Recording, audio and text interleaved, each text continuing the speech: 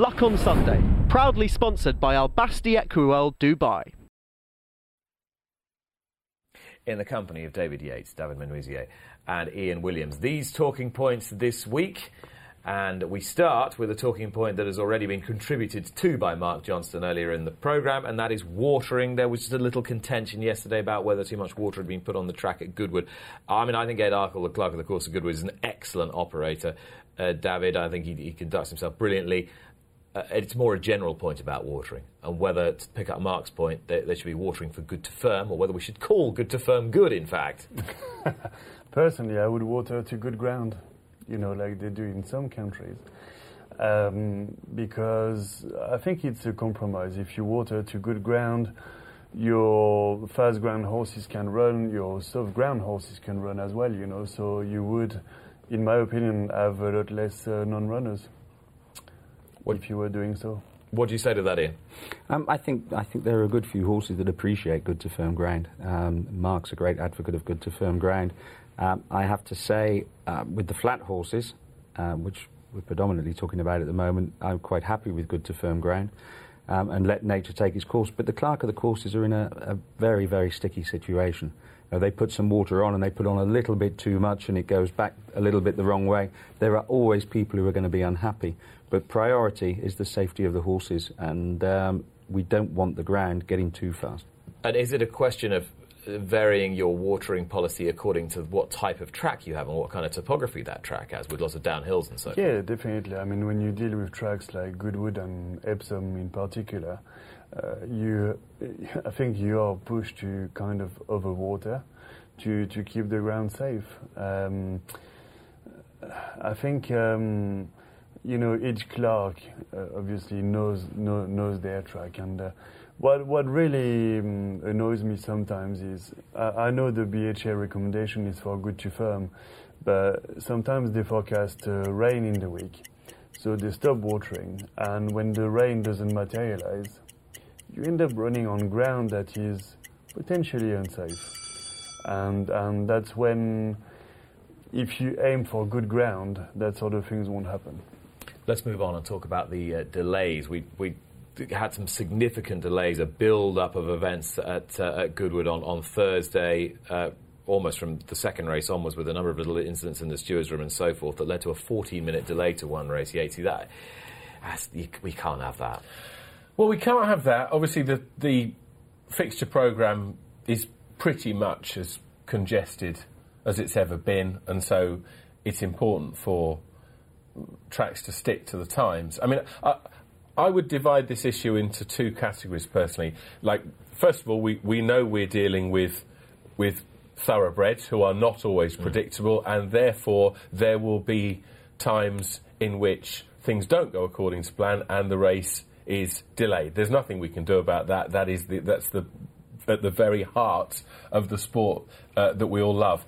What annoys me in particular is just when there is no excuse for tracks to not to go off on time. And watching racing day in, day out, all too often, there just seems to be a rather relaxed attitude on the part of the track that, that they're 2 or 3 minutes late off, and that is much more difficult to forgive.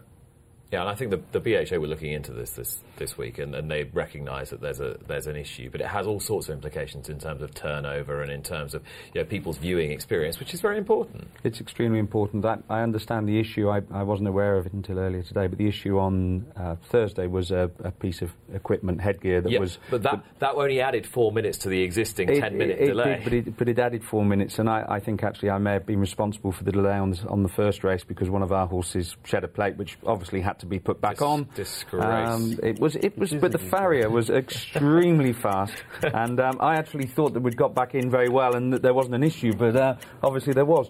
But it's important to run to time. See, it's the problem is these less professional trainers are ruining it for all the good ones. And, absolutely. And once we can weed them out, then we'll be fine. Yeah, we'll be. We're trying to run to time, Nick. The bell went a while ago. Oh, that's good. That's very good. The Stewards Cup, or indeed the Unibet Stewards Cup, or just the Unibet Cup.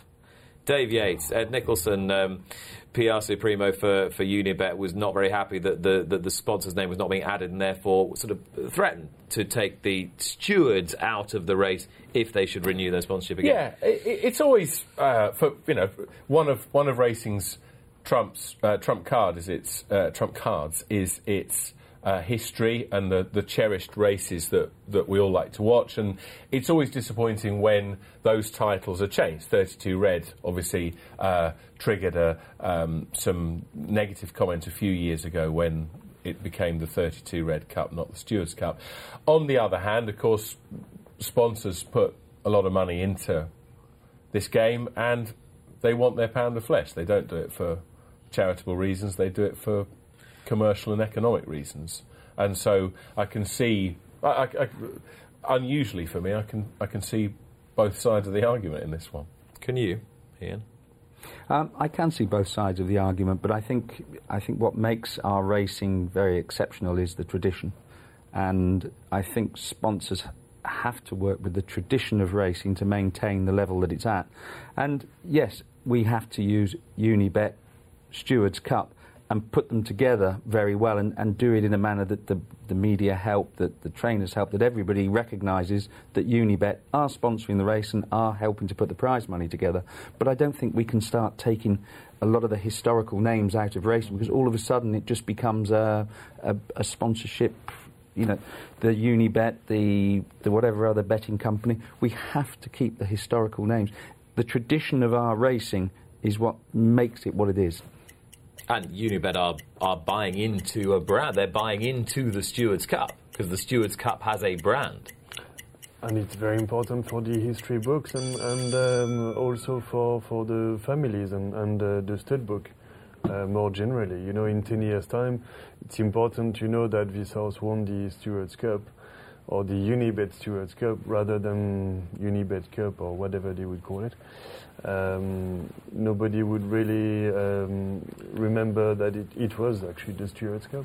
Well, one thing that Unibet cannot do, nor can any firm do, is now advertise during sporting events before the watershed on television, apart from on greyhound racing and horse racing, which may wheel round to the advantage of horse racing. Yatesy.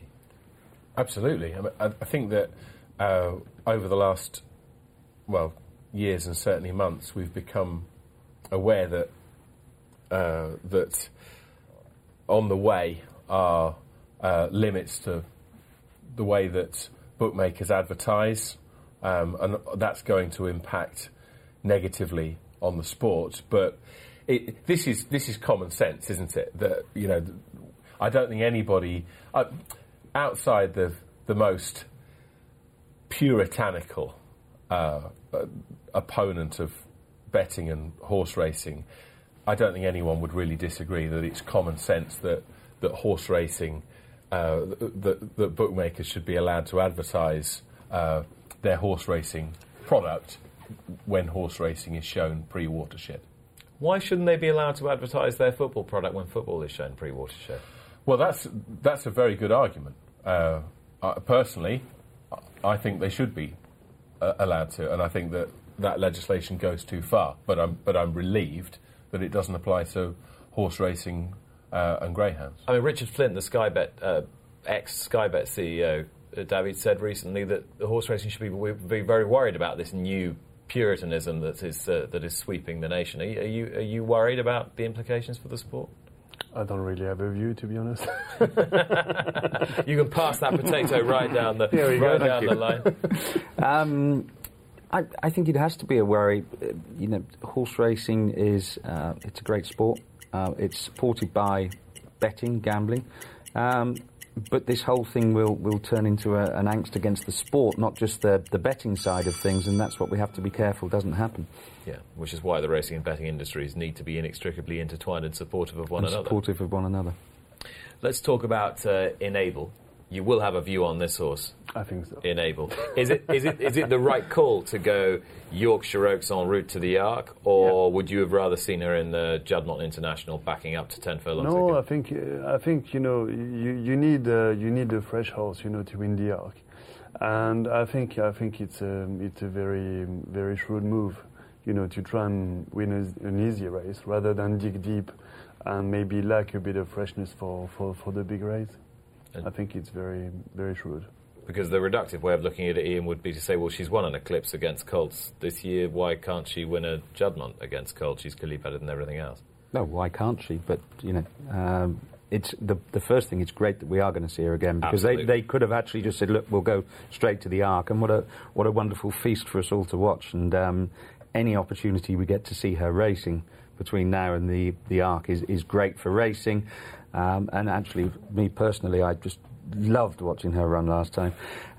It was a fantastic race, but we need to see as much of her as possible. But if they can make it slightly easier for her, and then her lead into the Arc is such, then it's the sensible thing to do. And it struck me, Goodwood, Yatesy, that it was a bonus almost, because my expectation bar was quite low as regards whether she'd turn up at York at all this time last week. Well, they said that she's come out of the Ascot race surprisingly well, so they want to give her another race. I mean, everyone's a winner, baby. That's the truth, isn't it, with this? Because we get to see Enable one more time before Longchamp in this country. She doesn't have to step back to 10 furlongs and take on male opposition, which would obviously be a bigger ask. Lord Grimthorpe, the Grim Reaper, as he's playfully known, and chairman of York, gets Enable to run at the Welcome to Yorkshire Ebor Festival, and so it's just winners all round, isn't it? Do you playfully refer to Lord Grimthorpe as the Grim Reaper? In the press room, but not to his face. I suspect this might catch on now. Deep Impact, in a week in which we're celebrating the influence of Japan, we need to pay tribute to a sire we lost this week, because on the Thoroughbred Racing Commentary Stallion rankings, he climbed right up to the top three. He's been a really important horse. His influence has been recognised by Coolmore and Godolphin and so forth. David, in terms of global bloodstock, he's left a legacy. I mean, it's a huge loss for Japan, but more generally for the world of racing. Really, he was a standard stallion, and I can't put words on how much of a loss this is, And he was the perfect cross for Galileo, and Coolmore used him a fair bit, and they will have to look elsewhere now. But there are a lot of very, very good young sires in Japan, and I'm sure they will start carrying the flag. There's very few horses, Ian, whether they be racing or at stud, that can have that kind of global impact, no pun intended. Yeah, what a name to have given him in the first place. But he's had a huge international impact, and Japan will miss him. But I'm not aware of the bloodstock situation there, but I'm sure he must have sons now that are coming through, and the bloodline will remain. I mean, you look back at what Sadler's Wells did and how he was going to be missed, and the horses he's produced since and have turned out to be the most amazing stallions. I'm sure Deep Impact will have the same effect. And one or two of his own sons, of course, standing here. Last year's 2,000 Guineas winner, Saxon Warrior, being just one son of Deep Impact who applied his trade in this country. I think as a racehorse, he had a deep impact as well. When he ran in the Arc, Yatesy, and feel free to ignore the buzzer here. Behind rail link when things didn't go to plan, but as David said, the fact that he was used by Godolphin and Coolmore, who the perfect solution to the Galileo problem, and sadly that solution isn't there anymore. And this week, Coolmore have found another solution. They found another solution in the shape of Calix, a son of Kingman, that they can stand at stud after a very brief but occasionally brilliant racing career. It's interesting, this, isn't it? Juddmonte have retained some breeding rights and interest in Calix, Ian, but he's going to stand at Coolmore, and transfers from Juddmonte to Coolmore before have yielded the likes of, Danehill being the most obvious example of a sire who did them more than a few favours. But, there are few people that promote a stallion like Coolmore. Exactly. And his bloodlines are such that they'll put a lot into him. They'll put a lot of mares to him, and with the Juddmonte backing as well, the horse is destined to be a top sire should nothing go wrong. And it's interesting that they've they've done that, and it's happened as quickly as it has done, and he'll be there for next season. I don't know, will he do both hemispheres? Is there any talk of that? I can't think why he wouldn't if he was fit to do so. I can't think why he wouldn't. And it's getting into that blood, isn't it? That invincible spirit, Kingman blood, and again, as you say, for so many of those men. Kingman looks a fantastic sire, and he's a very exciting one, and I'm sure in the next 5 years he will be right at the top. So they're investing on a huge potential in Calix, I'd say. From a very, very strong female line as well. You know, Hayley Borin, that was trained by Cricket Head and half-sister to African Rose, I think. Was that during your time there? No, that was, that was a bit later, a few years later, after I had left to go to America.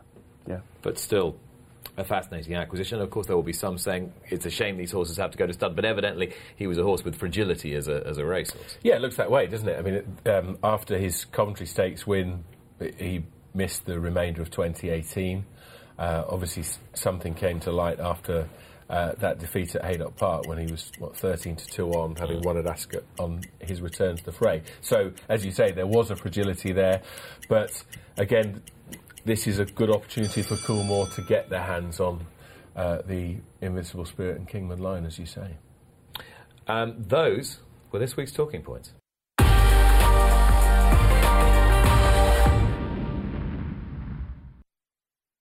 Luck on Sunday, proudly sponsored by Al Basti Equiworld Dubai.